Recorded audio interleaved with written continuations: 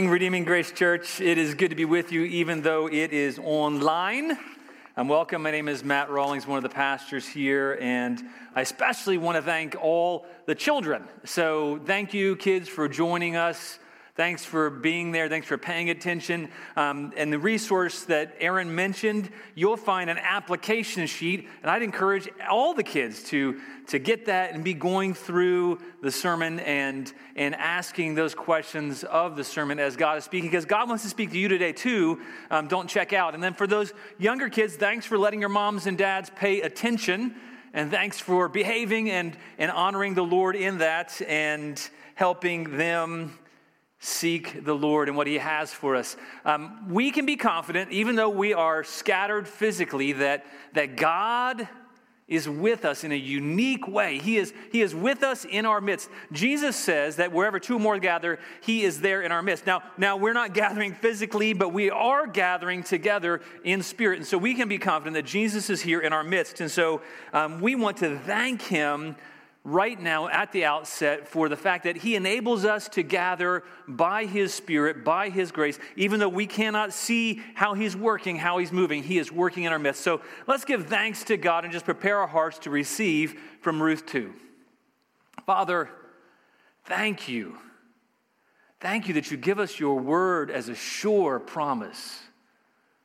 Thank you that we can trust in you, that we can trust in your word, that we can see you in the middle of darkness, in the midst of trial, in the midst of difficulties. We can look up by looking at your word. God, enable us to see you. Jesus, enable us to see you as our great Redeemer. Enable us to pursue you by faith. Enable us to say no to fear and say yes to pursuing your grace by faith. Enable us to find refuge in you, God. Lord, thank you that does not depend on us, but it depends on your favor and your grace. So God, we ask for that now. In Jesus' name, amen. Well, one of the things that we were really struck by last year as we went through the book of Revelation is the fact that Jesus already has the victory, that He is currently ruling and reigning, and one day He will put all His enemies under His feet, and that is our hope and our confidence. We considered whether or not, hey, in this time we should take a break from Ruth and focus on something else, but then we thought back to what we've just been through as a church. We've been through the book of Revelation and seen how no matter what happens, Jesus is victorious. And then we took some time to look and see how we can have faith instead of being in fear. And now, I think this is providential. God has led us into the book of Ruth. Really, it's the big idea of the book of Ruth is what is helpful for us to see is that despite the darkness, this is the big idea of the book of Ruth, in case you're wondering, that despite the darkness, God redeems all those who seek refuge in Him. This morning, you may not be from our church. You may not have previously sought Him. But this is the idea that God wants us to see, is that despite the darkness, God redeems all those who seek refuge in Him. And things seem a little dark right now for some. But we saw that last week, that in the darkness, those who turn to God find hope in His promises. Most of us today don't understand what famine truly means.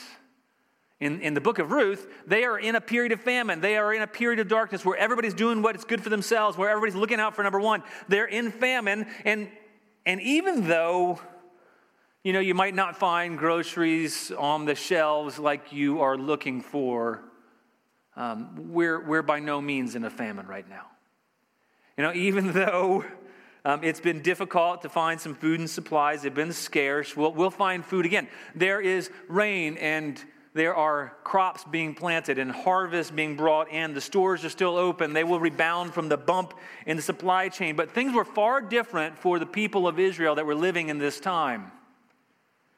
They were far more dire for the people of Israel in this time of famine.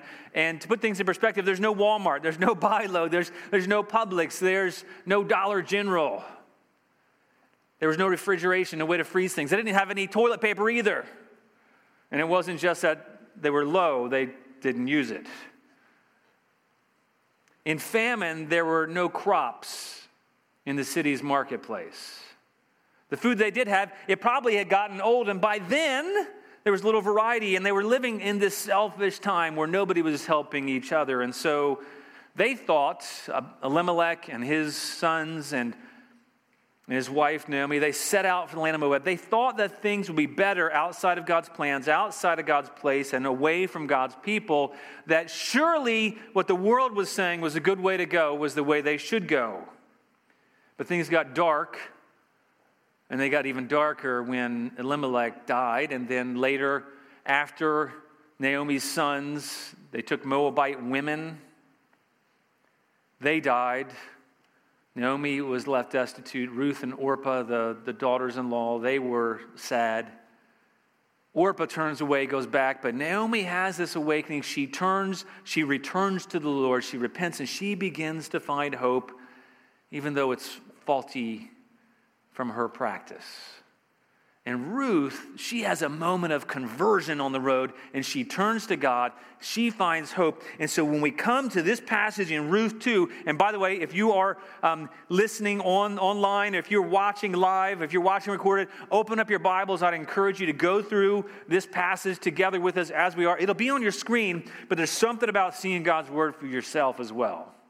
In Ruth 2, we open just after they have returned to God, and there's this inkling of hope, and that ends with this passage of saying that, and the fields of Bethlehem, the place of bread, it was the beginning of a harvest time.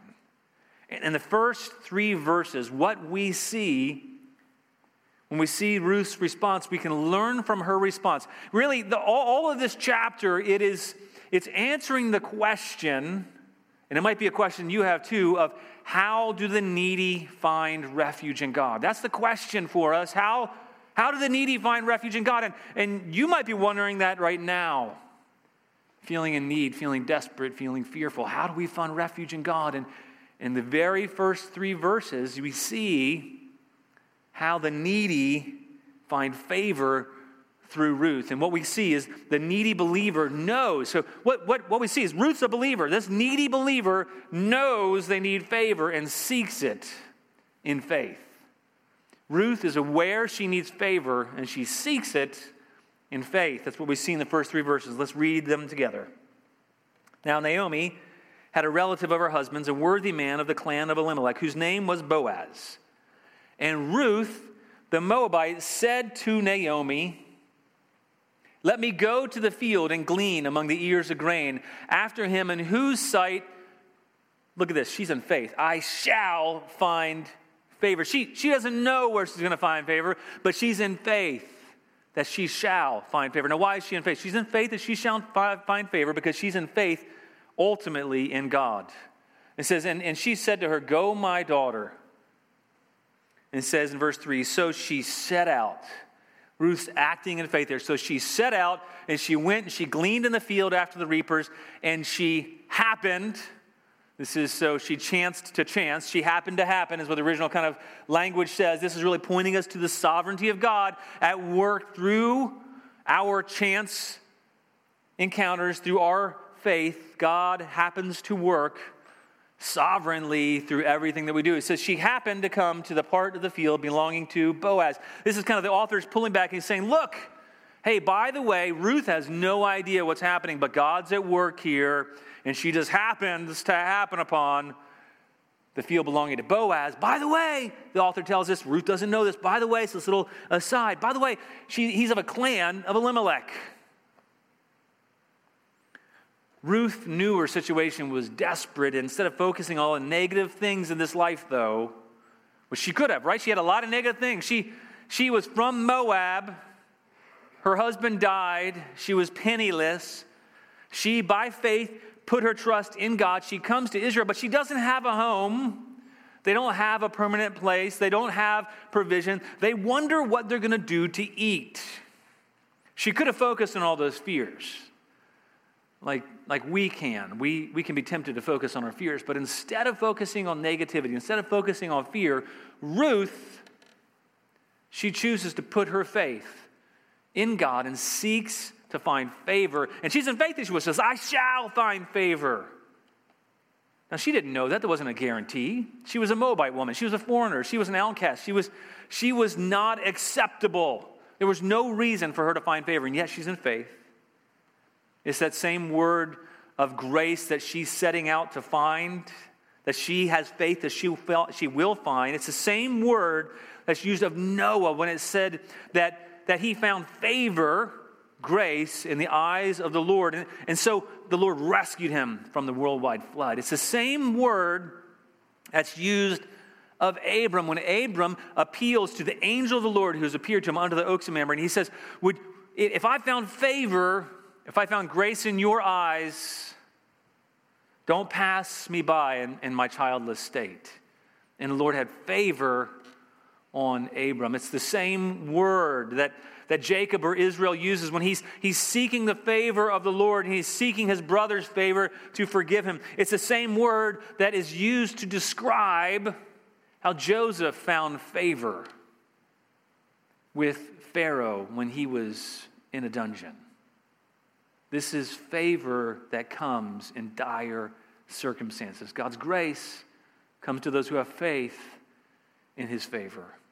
It's the same word for favor that God, he grants to the people of Israel when they are in Egypt to bring them out of the famine. It's the same favor that we see that God gave to his people Israel when they were coming out of Egypt, and all of the people gave all kinds of things to God's people because God gave them favor in the eyes of the Egyptians. This is the kind of favor that we see is behind the New Testament word for grace.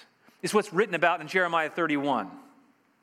Jeremiah 31, God says, at that time, declares the Lord, I will be the God of all the clans of Israel, and they shall be my people. Thus says the Lord, the people who survived the sword found, same word here, found grace, found favor in the wilderness when Israel sought for rest.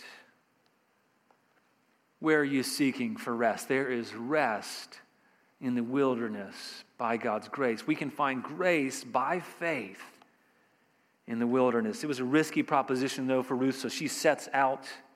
She goes out to find favor. She could have been assaulted. She could have been harmed. She could have been turned away. She had no reason to suspect that, but she had faith that God would work and give her favor.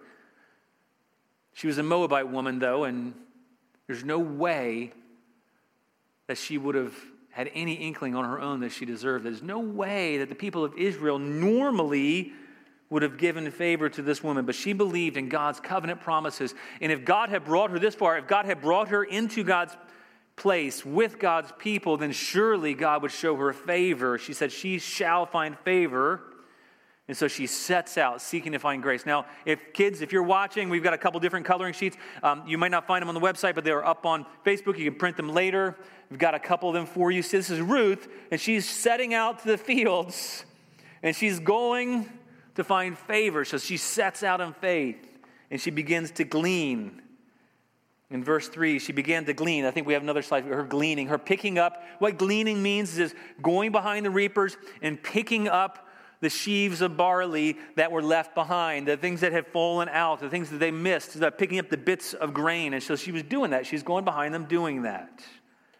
She sets out in faith. And so the question for us as we are in this time of trial and difficulties, will we choose to look out and meditate on, focus on all the bad things around us, or will we choose to set out by faith to find the favor of God? Because that's what we really need.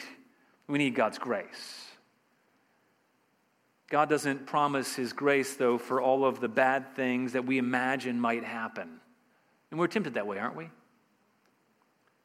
But he does promise his grace for all who trust in him to enable us to make it through whatever he actually brings into our lives. Because so often what we fear might happen is it's fantasy, and yet God leads us faithfully, step by step. One step at a time. As we take a step out in faith, he gives us his grace. Question is, do we hungrily seek for him? When we're hungry, are we looking for his grace, or are we looking to be fed elsewhere? Ruth seeks out grace and faith, and she finds it.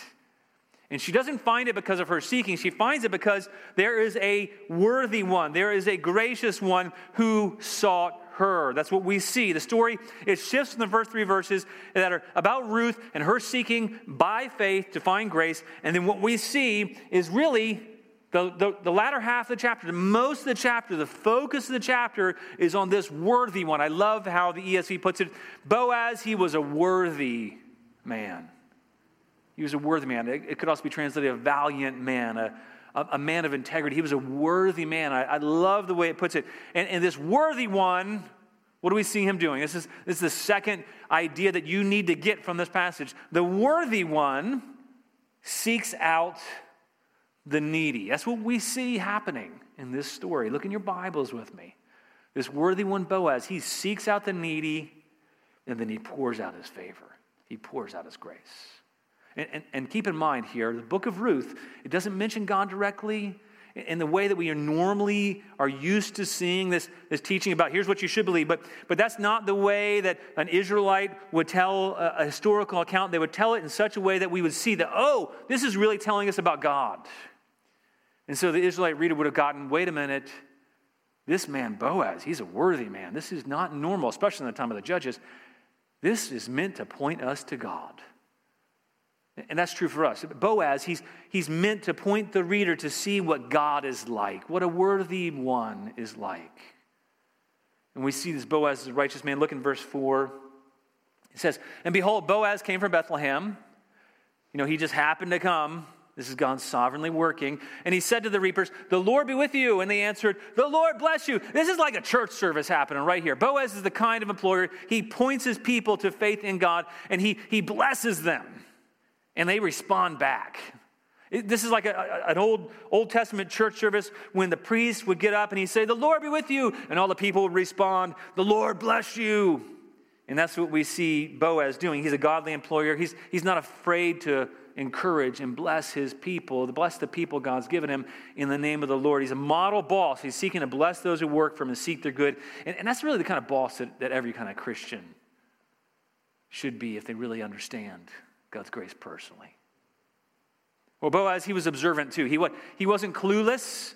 He was a wealthy landowner, and normally a wealthy landowner might not have noticed this foreign woman or paid attention to her, but he notices and says, wait a minute, this woman, who is she? Whose is she actually? Look in verse 5. It says, Boaz said to his young man in charge of the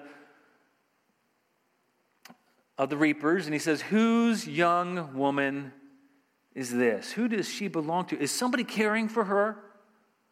Is somebody looking out for her? He was looking out for those in need.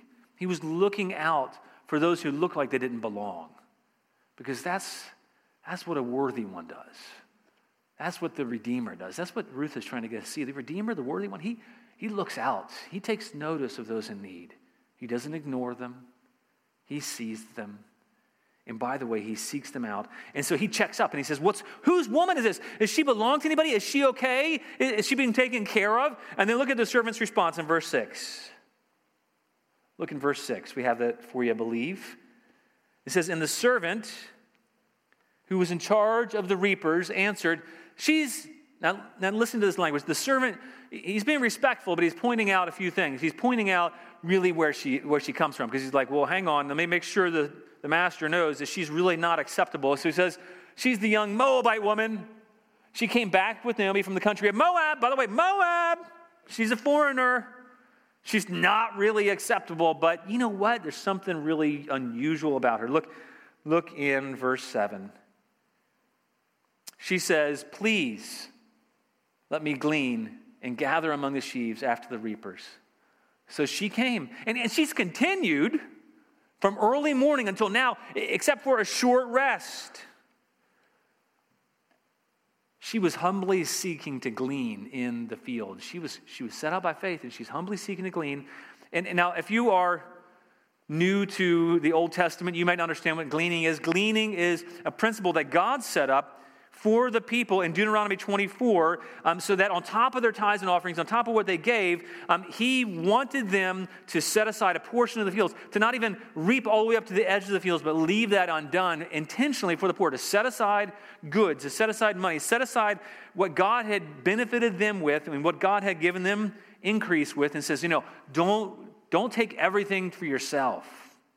Set aside some for the needy, the poor. Now, hardly anybody in Judges was doing this, but this worthy one, he had intentionally prepared food for the hungry. And so God promised to bless them in the work of their hands as they set this portion of the field aside. And that's really something for us to take away as well as believers. Do we spend all of what God's given us on ourselves, or do we intentionally say, wait a minute, God, because I understand your grace, because I've been affected by your mercy, I want to make sure that I am displaying your heart that you had for me, because you fed me when I was hungry. You gave me drink when I was thirsty. God, you rescued me. And so, Lord, because of that, I want to set aside. I want to have that same mindset that this worthy one had and provide for those who are poor, needy, the fatherless, the widows. This is what it talks about in Deuteronomy 24, the foreigner, the outcast. It's one of the reasons why, as Aaron mentioned earlier, we set up a fund for COVID-19 for those people who have already begun to be affected in the church and by this kind of current pandemic. If God has blessed you, if he's given you income, I'd encourage you to consider that. This is like setting aside a portion and say, wait a minute, God's given me much. He's provided for me, so how can I care for those who are poor and needy? Boaz was a worthy man, a godly man, and he cared for the poor and needy.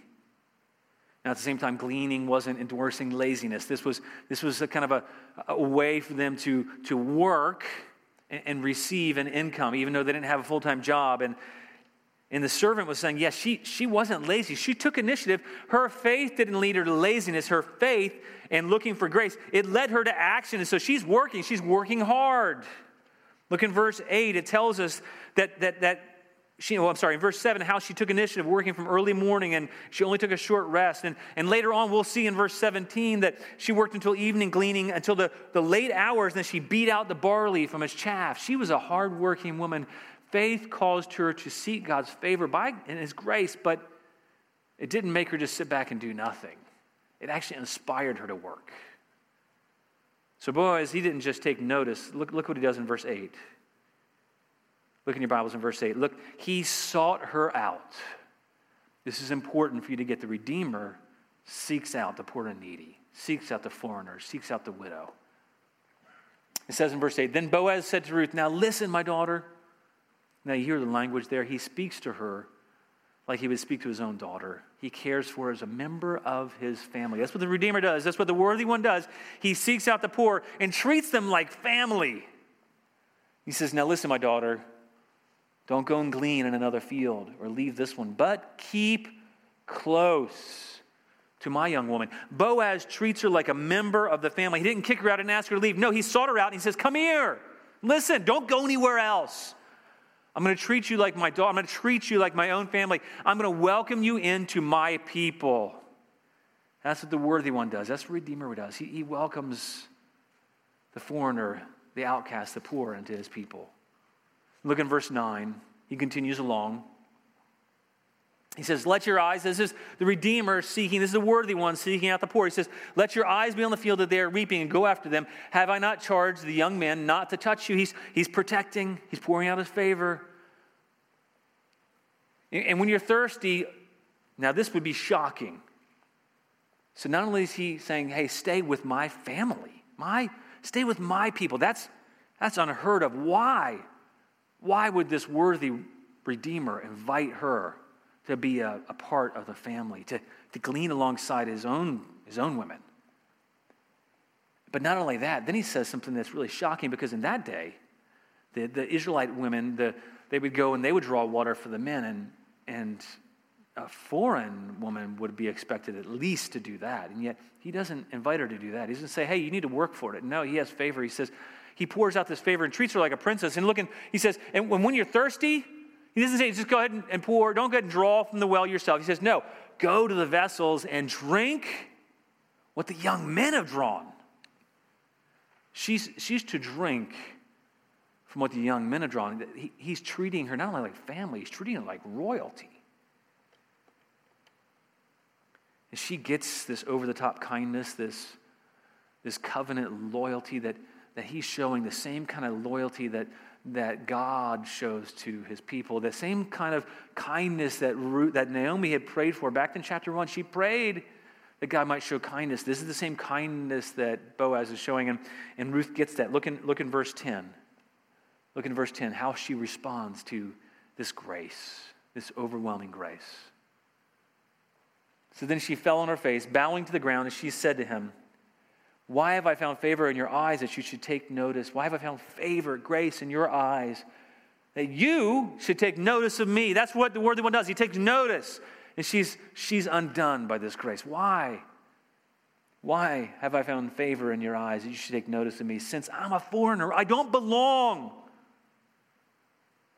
Look how Boaz answers her in verse 11. And by the way, I think we have another picture for those who are at home, who are children. If you want, there's another coloring page up on Facebook for you. And this is a picture of Ruth. She realizes the grace and favor that she's found. And she's bowing at Boaz's feet. She falls on her face and she says, "Why have I found favor?" It's an image really of overwhelming favor that God pours out on us and our response in worship to him. Now look in verse 11. Look in verse 11. But Boaz answered her, "All that you've done for your mother-in-law since the death of your husband has been fully told me, how you left your father and mother in your native land and came to a people you did not know before." He knows she's repented and turned to God. Now I'll continue on in verse 12. Here's what he prays. This is like an active prayer. He says, "The Lord, the covenant-keeping, faithful God, the one who's truly kind, repay you for what you've done, and a full reward be given you by the Lord, the God of Israel." Now listen, this is framing up the whole chapter. "Under whose wings you've come to take refuge." Under his wings you come to take refuge. Boaz knew what it meant for her to turn away from her own people and to return to faith in God. He prays the Lord reward her. But get this, here's what a worthy one does. He doesn't just hope that God will give favor. He's a means of that. He doesn't just pray to God that God would give favor. This worthy one, this Redeemer, he also is the means by which this grace comes. He kind of realizes that he's meant to be the answer to the prayer he's making, and it's meant for us to start to think, wait a minute, who is this Redeemer really pointing us to? It's also meant to challenge us that for us, when we are led to pray for people, when we're led to hope that God would provide for people, maybe he might use us to reflect this worthy one that we see here. In Boaz, he says, the reason why I'm confident that the Lord will reward you is because you have taken refuge under his wings. Now, this picture of taking refuge under wings, it's the same imagery. I love the picture. And just for a moment, if you can, picture a hen, a mother hen, and a bunch of little baby chicks, and there's these little cute chicks, and they're there, and they're walking across this field together, and the chicks are following along, and they're maybe dawdling a little bit there, and this mother hen is going, and they're all just pecking, and then the shadow comes over, and this hawk is about to come down and pick off these chicks. And well, what does the mother hen do? The mother hen puts herself between the chicks and this danger, and she provides protection. So she spreads out her wings. That's what a mother hen does. And she spreads out her wings, and she holds her wings up. And all the chicks, they come running. And she puts her chicks under the wings, and she is willing to take whatever that enemy might have. She puts herself between the chicks and the enemy. And it's a beautiful picture of how Ruth is seeking refuge in God, trusting that God will be the one who will bear what we cannot. It's the same imagery the psalmist writes of in Psalms 91:7. That Boaz must have been aware of this kind of imagery. And he says, "He who dwells in the shelter of the Most High will abide in the shadow of the Almighty. I will say to the Lord, my refuge and my fortress, my God in whom I trust. For he will deliver you from the snare of the fowler and from the deadly pestilence." This is really relevant for us, right? He will cover you with his pinions. It's just the parts of his feathers. And under his wings you will find refuge. His faithfulness is a shield and buckler. You will not fear the terror of the night, nor the arrow that flies by day, nor the pestilence that stalks in darkness, nor the destruction that wastes at noonday. 1,000 may fall at your side, 10,000 at your right hand, but it will not come near you. Boaz knew that God was this kind of God. And he knew that all those who seek him for refuge find his favor. And Boaz, this worthy one, was a means of God's favor. He saw himself as a means of God's favor. And really, what we're going to see later is that Boaz extends his wings. He is the one who takes Ruth, who will take Ruth under his wings. Look in verse 13. Ruth took refuge under God's wings. Boaz saw that he poured out grace on her. Now look at how Boaz's grace affects Ruth. Look in verse 13. Then she said, I have found favor, grace. This word for grace, it goes all throughout the passage. How do God's people find? How do God as a believer find refuge? Oh, by faith, and as the worthy one pours out his grace on us. As he seeks out those who need favor, he will pour out his grace. She says, I found favor, grace in your eyes, my Lord, for you have comforted me and spoken kindly. That's what the worthy one does. He comforts, he seeks out, he speaks kindly. He says, though I am not one of your servants. Oh, but he treated her like a daughter, not just a servant, like a princess. She had no hope apart from finding grace, but this worthy man sought her out, poured out grace. And lastly, the final point we will see in verses 15 to 23 is that this worthy one provides for and protects the needy. He doesn't just seek out and pour out his grace. He doesn't just seek out the needy, seek out the foreigners, seek out the ones who are destitute. He seeks us out and he pours out his grace. And then we see this worthy one he provides for and he protects the needy. Now we're going to read the whole bulk of the passage together because I want us to get see this picture, to see this imagery as we read through this passage. Look at verse 15. It says, and at mealtime, Boaz said to her, come here, eat some bread. Now, if you're an Israelite, this would be shocking to you, and we'll get to that in a minute, but just think about this. Wait a minute. This women didn't usually eat with the men, and especially not a foreign woman, and especially not this Moabite woman, and yet he says, at mealtime, Boaz says to her, come here and eat some bread. Dip your morsel in the wine. Now, I love this language. I love the language we see here of the Redeemer, that it points us forward to Jesus. Something we celebrated this morning, just a few moments ago, was when Jesus took the bread and he dips it in the wine and he holds it out. That's the kind of imagery we see here. Boaz says, come here, eat some bread and dip your morsel in the wine. So she sat beside the reapers and he passed to her the roasted grain. She sits along with the laborers and he gives rewards, the same rewards that he gives his family, his friends, the close ones, and he passes that roasted grain. She ate until she was satisfied, and she had some left over, and continue along. And when she arose to glean, Boaz instructed his young men, saying, let her glean, this is another shocking moment, even among the sheaves. Not just what's left over, but take what the people who work for him are taking, the first fruits. He says, and don't reproach her, don't turn her away. Look in verse 16. And then here's something even more shocking. See the grace that we see this worthy one showing to Ruth is meant to affect the reader in astounding ways, just piling grace upon grace, grace upon grace. This worthy one, he pours out his grace, he provides for it in amazing ways. And we see grace upon grace upon grace. He says, and pull out some from the bundles for her and leave it for her to glean, and don't rebuke her.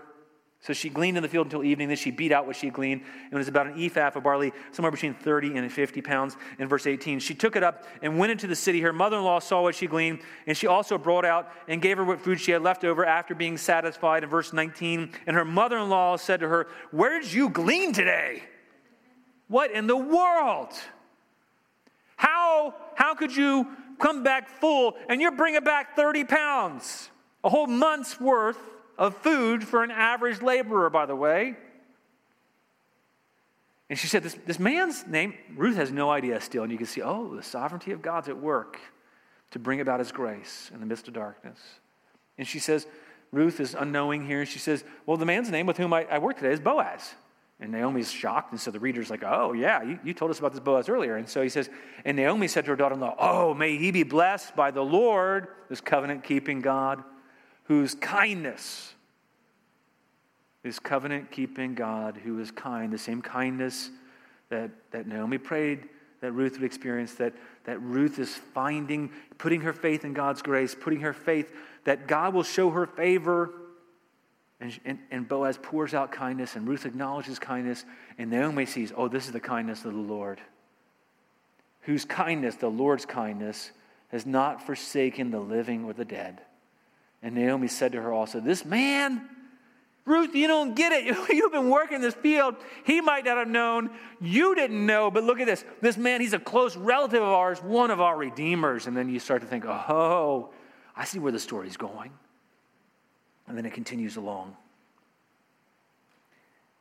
And Ruth said to the Moabite said, besides, he said to me, she goes, well, hang on, Naomi. He also said to me, get this, keep it close by my young men until they finished all my harvest. Now, the interesting thing about the whole timing of this passage is that at the end of chapter 1, it's about the time of the harvest beginning. It's about the time of Passover. That's when the harvest began. It's about the time of Passover. And then about 7 weeks later, at the end of harvest, when they will finish at the end of this chapter, when they're going to finish the harvest, it's when they would celebrate another feast, the feast of God's provision, the feast of booths, the feast of tabernacles. They would celebrate. And she continues on, and Naomi said to Ruth, her daughter-in-law, it's good, my daughter, that you go out with these young women. Yeah, understatement, right? Yeah, that's good, Naomi. Lest in another field you be assaulted. Yes, because why? This worthy one will provide and protect. Now keep going. So she kept close to the young woman. She knew. She looked to this worthy one for provision and protection. She kept close to the young woman of Boaz, gleaning until the end of the barley and wheat harvests. And she lived with her mother-in-law. Can you picture what we just read? At the very beginning, we see that Boaz, he is sitting there with his own laborers and is striking because what he does, get the impact of this. He welcomes this foreigner, this widow, this destitute, this poor one, this needy one. He welcomes her, not just into his family, as a treats her like a family member, showers her with grace, but he welcomes her to his table. That's what God does for all those who put their faith in his grace. He welcomes us to his table. That's what we celebrate this morning with communion as well. We celebrate the fact that Jesus says, take and eat. Come to my table. That's what Boaz we see here. He serves her at his own table. And he doesn't have a servant do it. He welcomes the needy. This worthy one welcomes the needy to his table. And then he serves the needy one himself. He gives of his own provisions until she's satisfied. He says, don't even reproach her. What this worthy man does is excessive generosity. It's over the top. It's far more than what the law required. And what we see here is this worthy one gives a grace that is far greater than any law. Yes, she didn't presume on his favor. Yes, she kept working hard. But what we're meant to see is that this worthy one, the Redeemer, seeks out the lost and pours out his grace. He provides and he protects. We need to see that right now. If you're needy, if you're in dark times, if you're having a struggle right now, look up and see we have a Redeemer who seeks and saves the lost. This imagery here of Boaz, it is ultimately meant to point us to see the great Redeemer who was descended from Boaz, who was born of woman but yet born of God, the ultimate Redeemer who Boaz is just a shadow of, Jesus Christ. You see, Jesus, he said his entire mission, he came, it says, to seek, I love this, he came to seek and to save the lost. That's what he came to do. Our hope in finding grace is not dependent on our faith. Yes, we must respond in faith. We must seek his grace by faith. But it's ultimately dependent on the Redeemer seeking and saving the lost, welcoming us into his family, welcoming us to be a part of his people. When we once were not a part of his people, he now says, come, be my daughter, be my son, be a part of my people. Welcome. And you know what? Not only that, I'm going to welcome you to my table. Come to the table of the Lord. Receive his bread, receive his drink, receive from his provision. Come take shelter under his wings. This is meant to encourage us to, by grace, by faith, seek his grace. But it's also meant for us to see the just overwhelming grace of our Redeemer. The question is, do we seek his grace by faith? Do we stay close? Do we stay in his fields? Don't go to any other field. Do we stay in his fields? Do we stay with his people? Don't be tempted to go away. There's danger outside of his people. There's danger outside of his provision. Don't be tempted to look at your own solutions. Don't be tempted to go anywhere else. Jesus, he actually preached that he desires to take his people under his wings, but they wouldn't come. But his same desire is for us, that we would find shelter under his wings. In Matthew 23, he's telling the Pharisees about this, and he says in Matthew 23:37, he says, how often I would have, same imagery here. Now, did you notice that Jesus puts himself in the language that Boaz speaks of God? And Boaz says, you came, Ruth, to find favor under the wings of God. Now, Jesus is saying how often Jesus, the fulfillment of this, I would have gathered your children together as a hen gathers her brood under her wings. And he says, you weren't willing. Are you willing to come and take refuge in him? Stay close. So what are some ways we can apply this? The needy sets out in faith. Are you seeking the grace of God by faith? Are you staying close? Are you turning to him? Don't go to another field. Don't go anywhere else. Don't trust your ability to provide. Don't worry when you don't see where your meal is going to come from. Doesn't mean don't work. Doesn't mean don't take action. By faith, step out in faith. Start to work. Do whatever you can. But trust ultimately in the favor of God, the grace of God. The second thing and the third thing we saw was the worthy one sought out the needy, pours out his favor. Ultimately, that's our hope. Jesus, the worthy one, he seeks us out. He sought us out. If you don't know Jesus yet, know this, that if you're hearing this, he is seeking you out. Respond to him. Repent of your sins. Turn to him in faith. Trust in his grace because he seeks out the needy so that he can pour out his grace. And then he provides for and he protects the needy. He's the one who came to seek out those who didn't belong, the poor, the needy, the outcast. Turn to him. Trust in him. Rest in him. Don't turn anywhere else. Don't turn to your own solutions. Come and sit at his table. Come and feast. He prepares the table for us in the presence of our enemies. Drink of his goodness. Eat of his food.